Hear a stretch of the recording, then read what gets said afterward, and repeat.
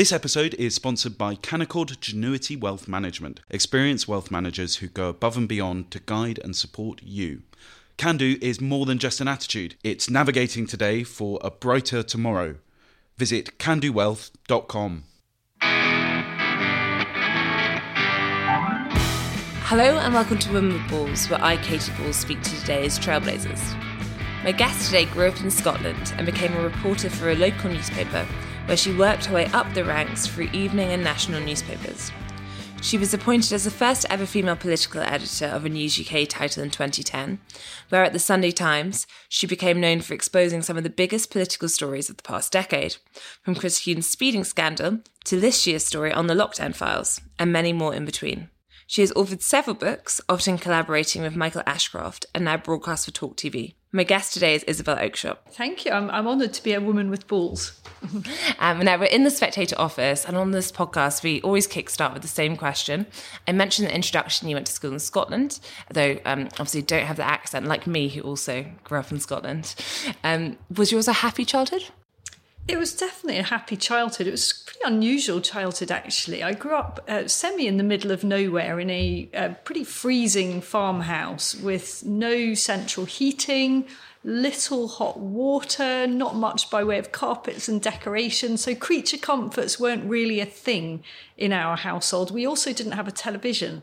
This was a point of principle for my parents, who felt that we should be doing more productive things than watching TV. And that actually was quite problematic at the beginning of my career when I was working on tabloid papers, and I just had a complete kind of cultural gap of any kind of popular culture of the 80s and 90s. It was just not there. I didn't know anything about it. And what did your parents work as then? My dad was a fisheries economist, and slightly strangely, one of his first assistants was Alex Salmon, and they both worked in the Department of Agriculture and Fisheries in Edinburgh. And my mum was a teacher of English as foreign language. And how did you find attending school in Scotland?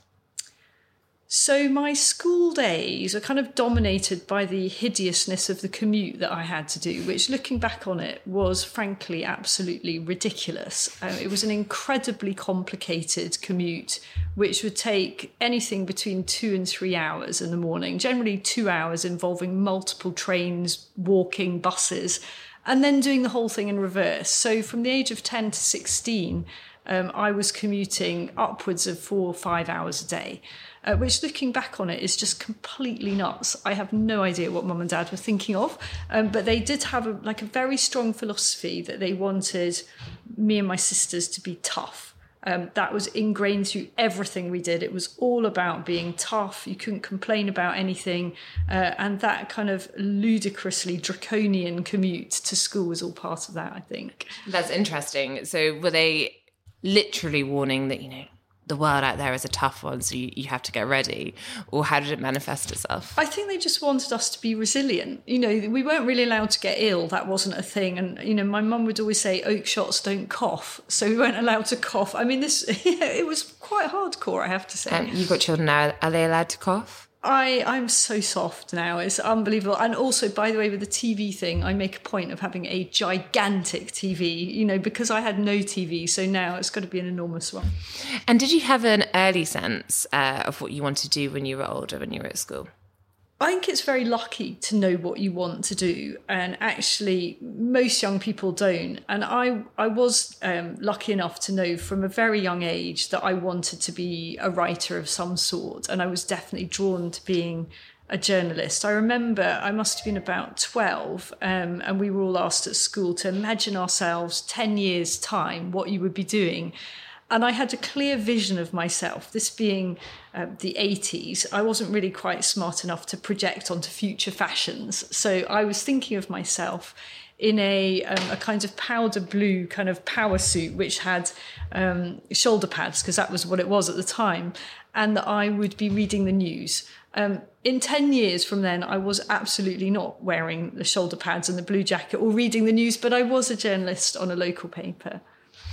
And just before we go to local paper, so at school you had the very long commute. Does that mean you didn't have much time for play at school? Were you mischievous or were you quite studious? So I remember one of my school reports described me as a cheerful non-conformist, which I think is pretty accurate, actually. I still am. Or they were psychic. I have to say I was frequently in trouble. I did not like being in an all-girls school. The school that I was at was until I was 16, was highly academic and very sporty. And I was sort of fairly academic and not massively sporty. Funnily enough, now I'm much sportier than I ever was at that age.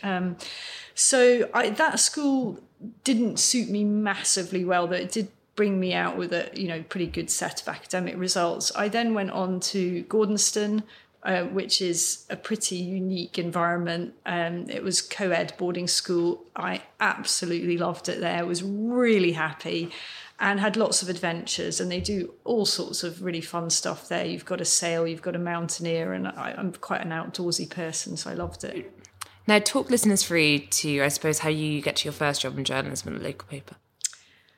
So when I left university, I had no money at all and no plan. So whilst I always wanted to be a journalist, I wasn't very focused on getting there. I mean, I didn't sort of do lots of work experience at school or do anything to make it happen, really. And then there was a sort of shock of leaving university and being completely penniless, to the point that I was actually living in a bedsit. It was really horrible bedsit, and you had to put coins in a meter to get any electricity. And I was working at a call centre for a car dealer, and you had to read out a script all day, every day, and it was really, really dire. And I remember thinking, whatever it takes, I have got to get out of this. So I very belatedly lined up a couple of weeks of work experience. And this was having graduated from Bristol with a history degree. I lined up 2 weeks of work experience back in Scotland. One was on the Scotsman newspaper, which I was quite excited about. And the other was on my local newspaper in East Lothian, which is very much a rural weekly paper. And I sort of thought, well, I might as well try that. But I was a bit snobby about it. It's a local paper. In the event, the local paper was such fun. I absolutely loved it. There were, I think, a team of 5 young reporters there, all just out of university. I think there was a couple of older people as well. And it was just brilliant fun. I got a front page story, and the editor said to me, "First job that comes up here, it's yours."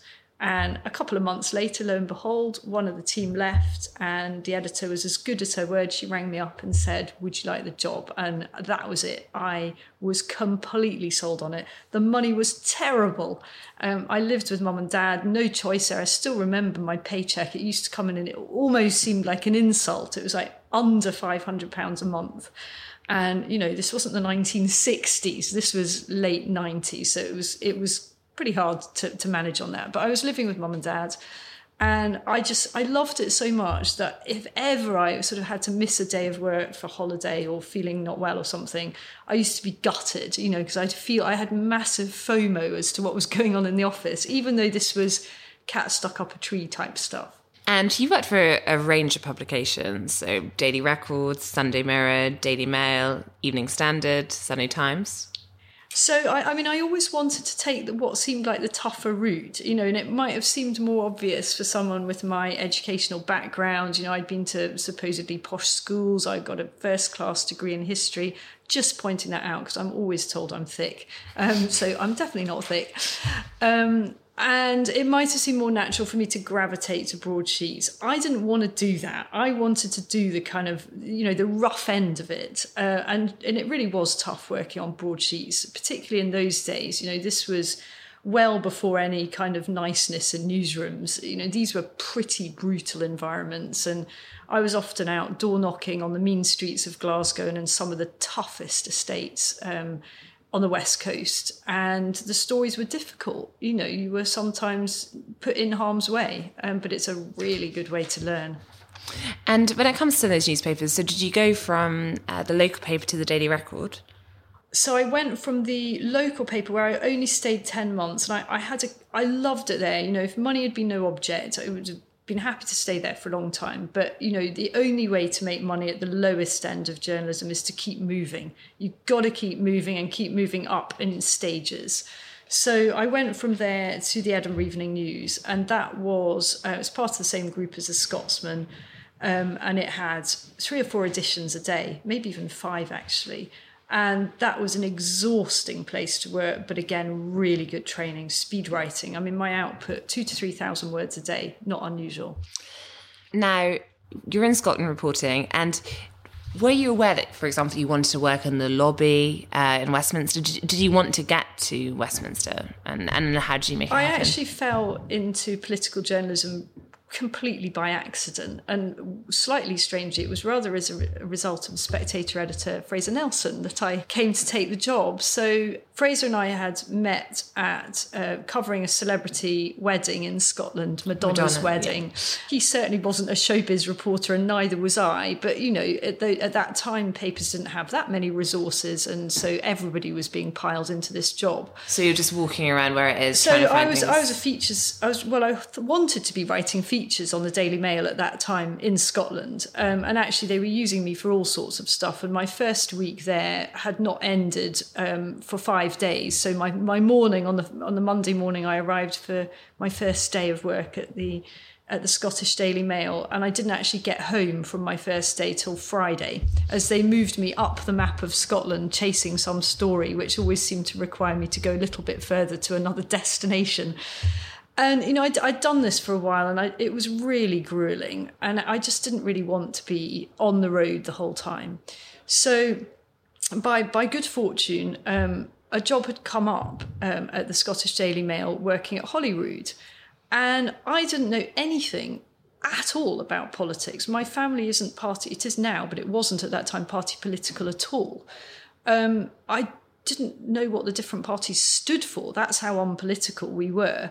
But I had just met Fraser at Madonna's wedding, and he was passionate about politics and political reporting. So I thought, well, at least I've got one contact in this. And, you know, he seemed a nice guy. I know someone now in the lobby. So, yeah, let's go for it. At least it gets me out of driving all over Scotland. And, you know, can you just go up to Stornoway? So I took the job completely on a wing and a prayer. And I loved it. I was working with another political reporter who also had no clue.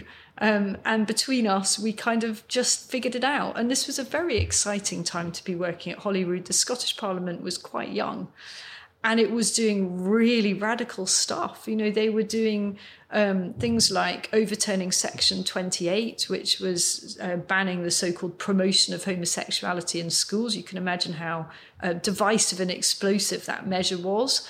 They were land reform bills, which was all about whether you had a right to roam or buy your bothy, banning smoking in public places, banning smacking. I mean, really, you know, emotive issues. Another one was free care for the elderly, a hugely important piece of legislation that went through and has never quite been replicated down here in London. So immensely exciting bits of legislation.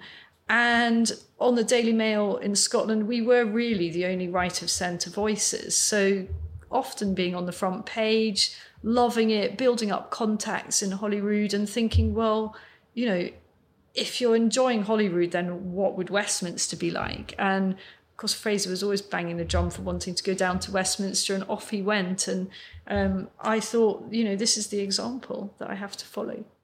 So you get to Westminster? Eventually, yeah, via a few circuitous routes. It's not easy to get into the lobby. These tickets don't come along very often. So I did a couple of other things in between, but eventually got me to be number 5 on the Evening Standard lobby team. And the lobby is very hierarchical. It may have changed a bit. It's a while since I've been part of the lobby. But it is so hierarchical, such that there is number 1, number 2, number 3, and I was very definitely at the bottom. Yeah, and that remains today. Okay, I'm sorry to hear that. It's no flattening of those hierarchies. Yeah, it's very much this. The number 3, it just is, it's so much interest in the language when you talk about things. I so just you're like, used they're to- number 3, they're number 4. I tried to tell myself that number 5 is as number 5 does, and I was not going to be number 5 for long. So you're number 5, but you go on to become political editor of the Sunday Times. So and also once you're in the lobby, you can see all the other publications, can't you? You meet lots of people. Yeah, so I did a year or so, 18 months on the Evening Standard in the lobby, having been a health correspondent for very them early before. hours.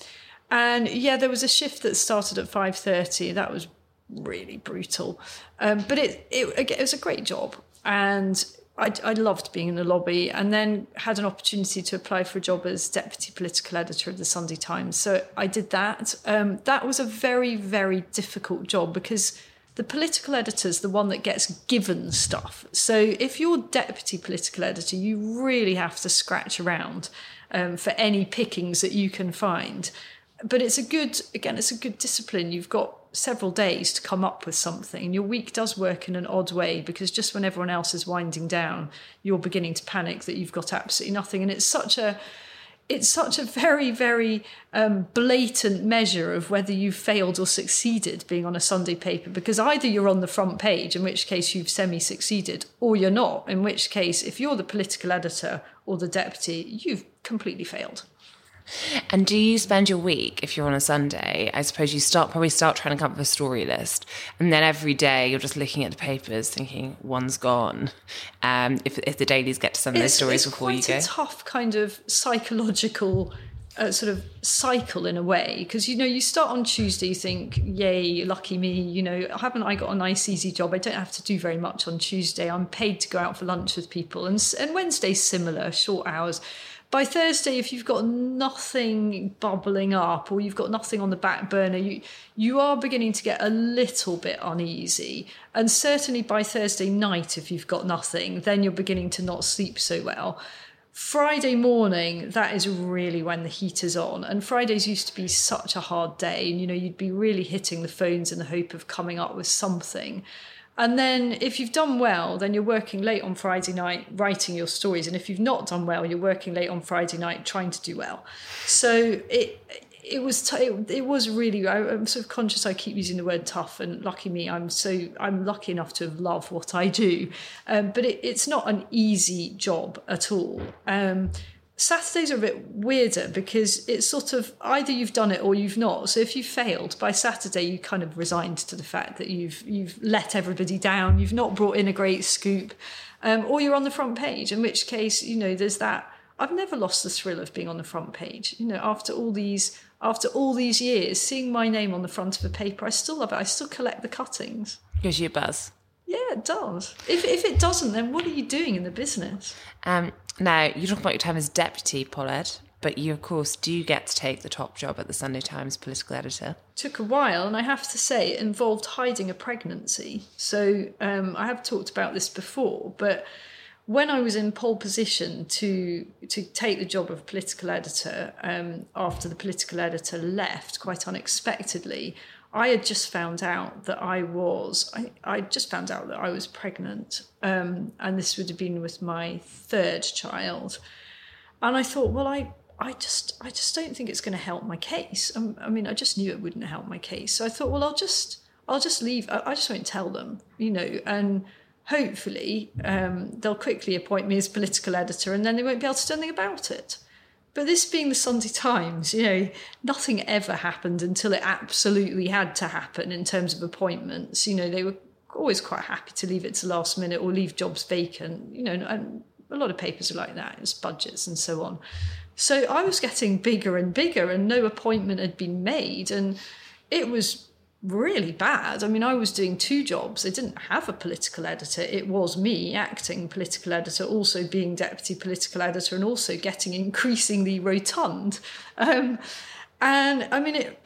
got to the point where I just couldn't let anyone see me sideways, really. So I was sort of backing out of rooms and, shuggling around so that no one saw the profile of Oakeshott, which was quite clearly pregnant. It probably goes to show just how male-dominated that newsroom was. I don't think anyone really noticed. And eventually it got to 6 months. And, you can't really hide a pregnancy after 6 months. It was getting ridiculous. I had to admit it. And they, for their part, were in a bit of a bind then because I'd been doing the job for ages.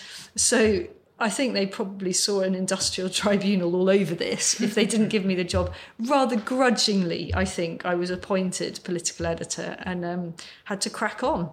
So one of your big scoops, if we're going to go through them, was the Chris Huhne, Vicky Pryce speeding story. Now, speeding fines very in vogue at the moment. Yeah, all politicians seem to be getting speeding fines, and even Justin Welby as well. Yeah. What they don't do is what Chris Huhne did, which is try to pretend that their partner was at the wheel of the car and then lie about it.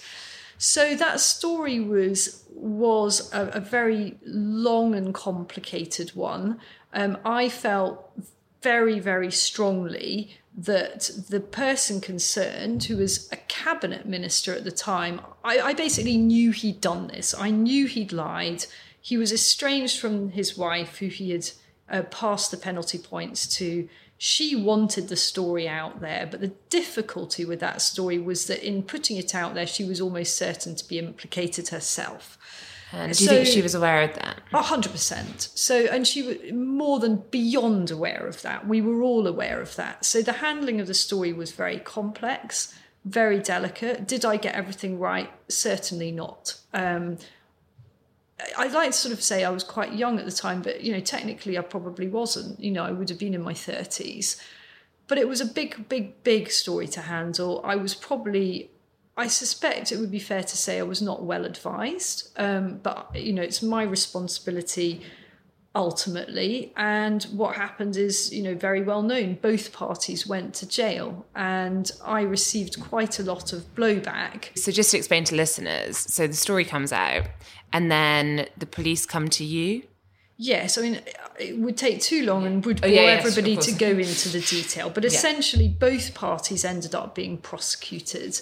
And I took quite a lot of flack for that, and that's fine. It was very, very painful for me at the time because I felt that I had tried to be honourable in my dealings with the source. And without going into a lot of detail, it hadn't been easy dealing with the source either.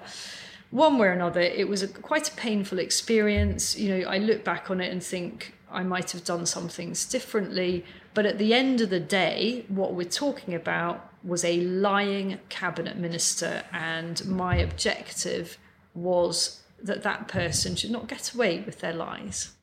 Now, that story comes out, and as you say, it was a difficult period because you get people saying things like, oh, you don't protect your sources, that type of thing, which is difficult as a journalist when people accuse you of those things.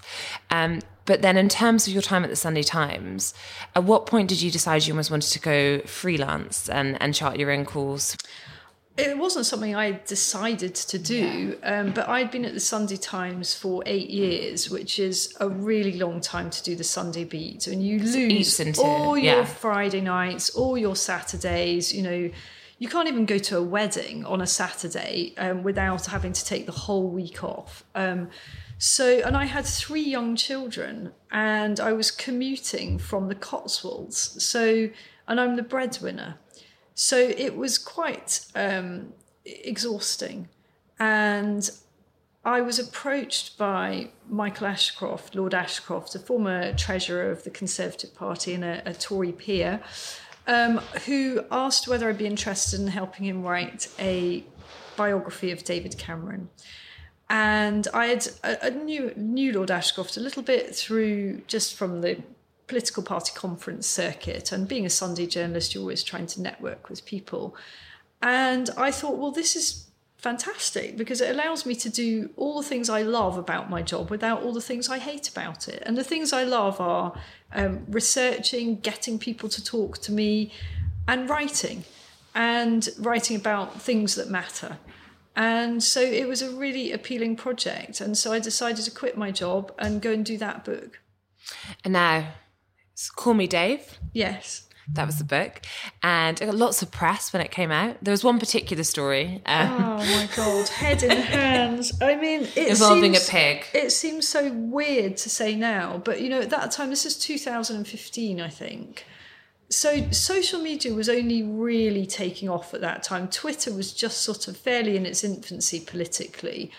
And, this one paragraph in the biography of David Cameron about his potential antics with a dead pig. Close relations.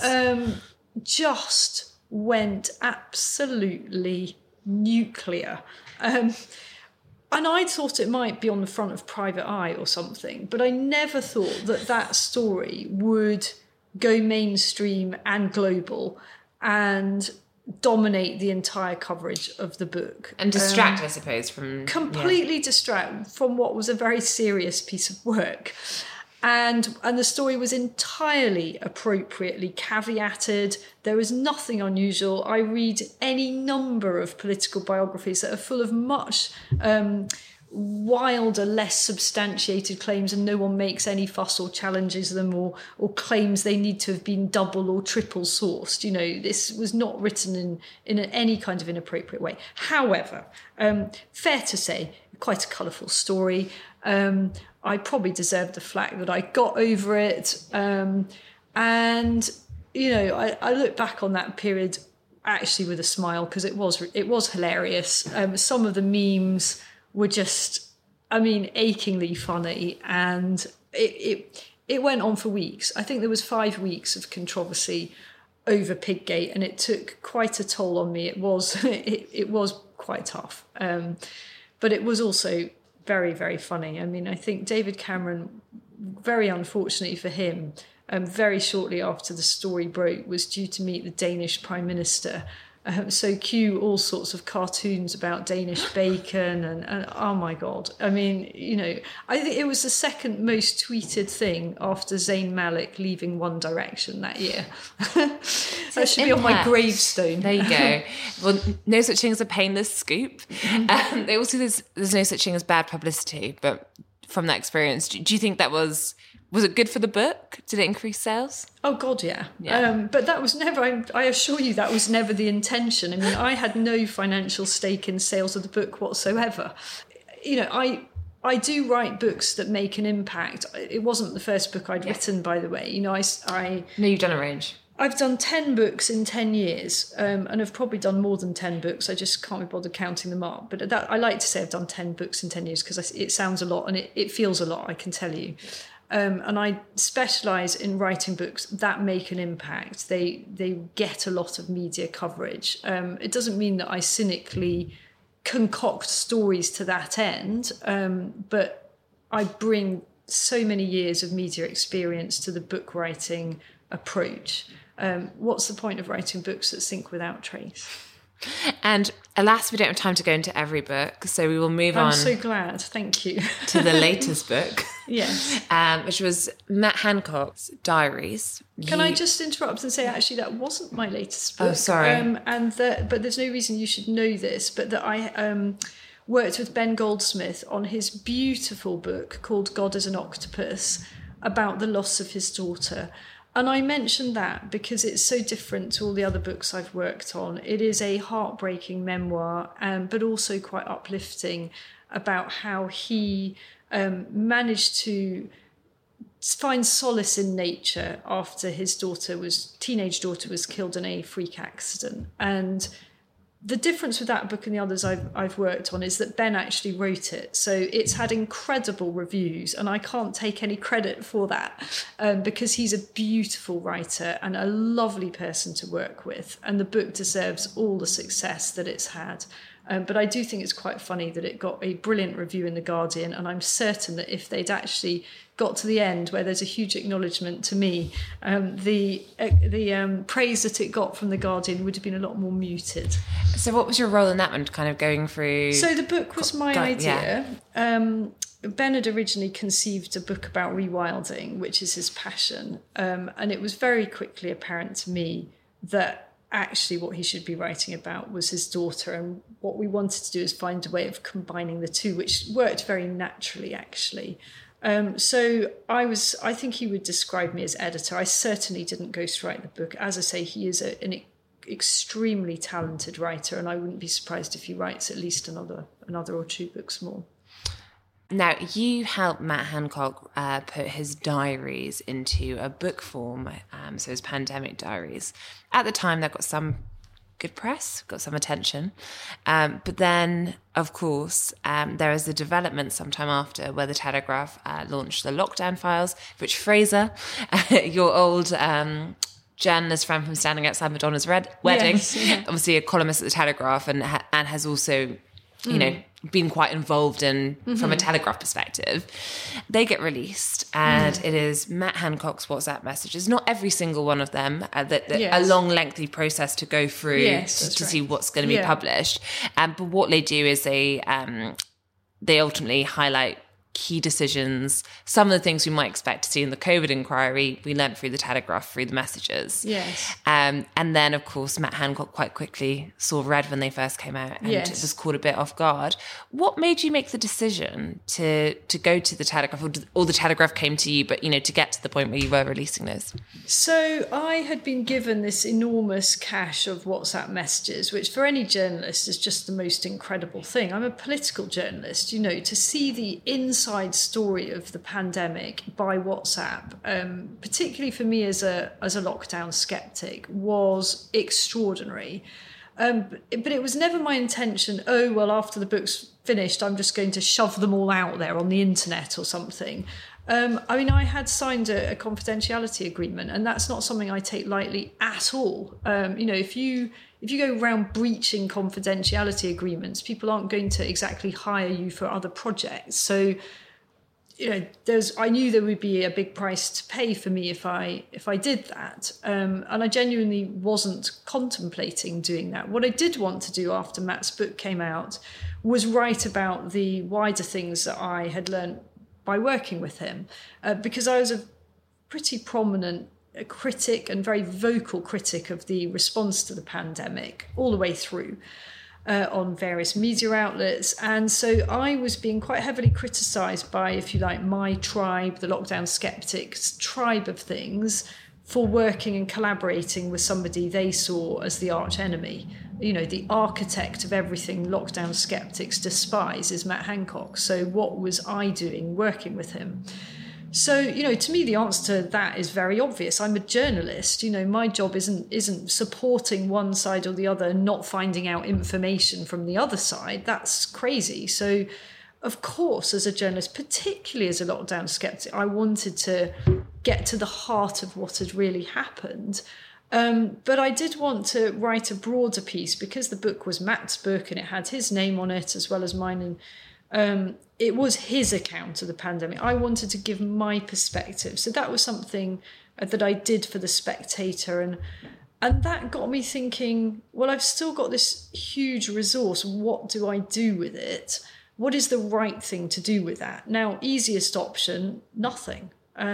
Keep it on a hard drive, burn it, delete it. I discussed with a friend creating a huge kind of archive book which would be kept somewhere secret and then perhaps given to the National Archives. But the direction that the COVID inquiry was heading in other words, absolutely nowhere, led me to feel that the only right thing to do was to put these messages in the public domain.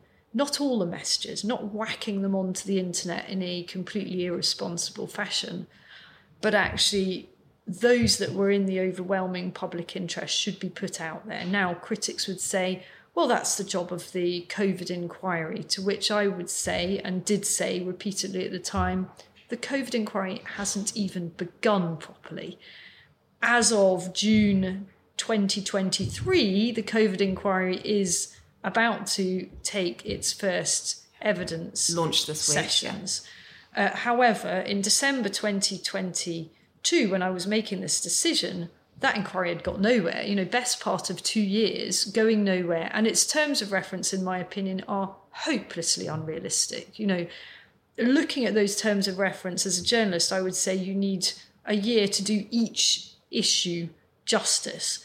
And there's about 30 issues there. So it's obviously hopeless to cover so much ground.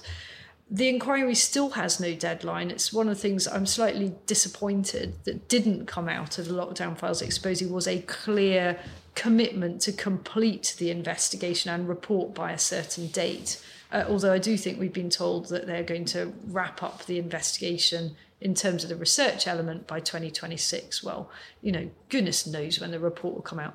So I think it was absolutely the right thing to do, to put those messages in a selective form in the public domain, because frankly, it's the richest source of material as to what was really going on that we're probably ever likely to see.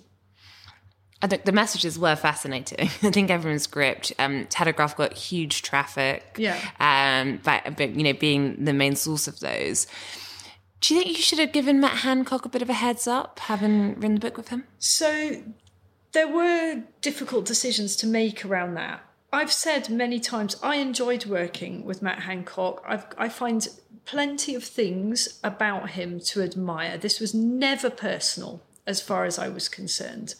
I couldn't warn him about it. I would love to have done that because I didn't know how he would react, and he may well have tried to injunct me. And I think what we've seen from the Cabinet Office reaction to the prospect of more WhatsApps being put in the public domain shows you just how seriously the risk of an injunction was there. And this is why the Telegraph investigation was conducted amidst such secrecy, because we could not let it get out, because the government would have tried to block it. I think we know that now, because look at the extent to which they're prepared to go. They're actually launching a judicial review against their own judge-led inquiry. Yeah. So that was the risk. I don't like falling out with people.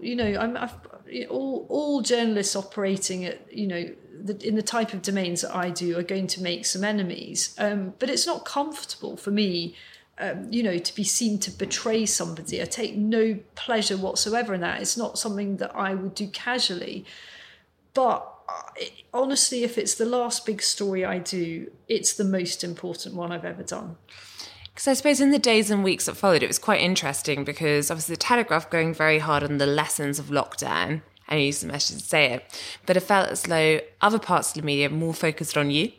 And I kind of knew it would be like that. And it's partly because I am a divisive figure anyway. I think that stems not just from some of the other big stories. I mean, one we haven't talked about was actually one of the most serious ones, was the diplomatic telegrams, which led to the downfall of Kim Darroch, then the UK's ambassador in Washington. So I have a long track record of stories that have caused chaos and have upset a lot of people in high places. And I'm also, or was, a very prominent Brexiteer. So if you're going to tick a lot of boxes of what's upset people, I'm right there. And perhaps I'm really annoying in other ways. I don't know. Anyway, I fully expected there to be quite a lot of hostile attention on me. But I do think it's extraordinary that any serious journalist should seriously suggest that I should have sat on 2.3 million words worth of hugely important information about the pandemic for the sake of protecting a former health secretary. It's not my job as a political journalist to protect politicians' dark secrets. It's actually my job to reveal things that are in the public interest. And as for these questions about trust, I don't think we're in a good place if politicians trust journalists fundamentally, and if journalists fundamentally trust politicians. That relationship should always be one of slight tension. We should not trust each other. It's not our job as political journalists to cozy up to politicians with the hope of being continued to be invited to their parties and their salons and be on their Christmas card list. It's fun to do all that. I know it's fun being part of that crowd. But ultimately, we are there to hold them to account on behalf of people who can't. Do you think you're still on Matt Hancock's Christmas card list? I'm definitely not on his Christmas card list. Hey, the price you have to pay. When you mentioned earlier how you didn't want, obviously you signed an agreement, a privacy one, and you take very seriously that you wouldn't want to go against that because it can obviously influence things in terms of future work. You talked to a bit about how if the Lockdown Files is your last big story, you're proud of it. Do you think it is influencing in terms of future work because there was negative publicity about it, or not really, because you have done the book since? Just to be clear, I didn't work on an additional project. Often you've got books running in parallel. I have all sorts of income streams. I'm a political broadcaster. I write for newspapers. Writing books. I've actually done... I feel like I'm ready for a rest from book writing. So I'm not remotely worried about other work. There's all sorts of ways in which I make money. I have to make money. I've got a young family. But, this isn't ultimately, it isn't about me. If I've taken a hit, then that's fine. The cause is really important. And, so the reaction to it has been so phenomenal from ordinary people. I don't really, honestly, give a toss about carping media colleagues who are jealous or whatever it is that they feel about the way I handled the story. What I care about is ordinary people, the millions of people whose lives were terribly affected by the response to the pandemic or by COVID in some way or another.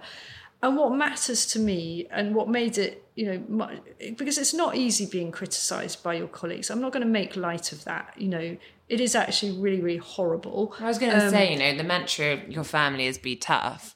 From an early, but probably seeing some of the things. It's certainly being horrible to be attacked publicly by industry colleagues. But what made up for that more than was the number of people who would literally come up to me on the street and say, thank you for this. I thought at times I was going mad thinking something's not right about the response to the pandemic. And now everything that has come out in these lockdown files shows that, everything that we suspected. The reaction from normal people, if you like, non-political bubble people, has been overwhelming. I had flowers sent to the office, barrage of emails, that was really heartening. So in the end, look, I've been around the block a bit. I'm quite resilient, and ultimately the story speaks for itself. It has changed the course of the COVID inquiry, demonstrably so. I think that's a pretty good outcome. I suppose looking at some of the things we've been talking about, do you think sources can trust you in terms of if they come to you with their story? Because we talk about price and those things, that's one of the big criticisms. If you have a really dark secret which is in the public interest, then don't expect me to keep it. Otherwise, get in touch. Otherwise, I'm all ears. Now, you've said you're a bit done with books, potentially, for now at least. I don't want a headline, I'm done with books. I'm a writer. Yeah, I'm always going to write. Yeah. I don't need someone to pay me to write books. I can write books that make a big impact all day long. Yeah. But I could do with a break with it just now. I was just going to ask, is there any particular project you'd like to do next, or kind of looking ahead to do? Oh, wow.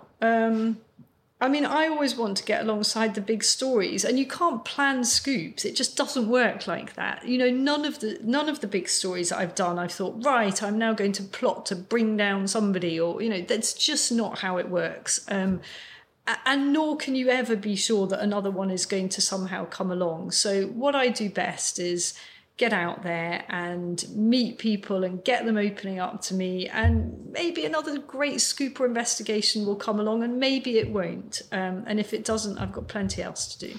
Now, we've done enough with the negative, I think, but I just wondered, did anyone surprise you getting in touch after lockdown files in a positive way?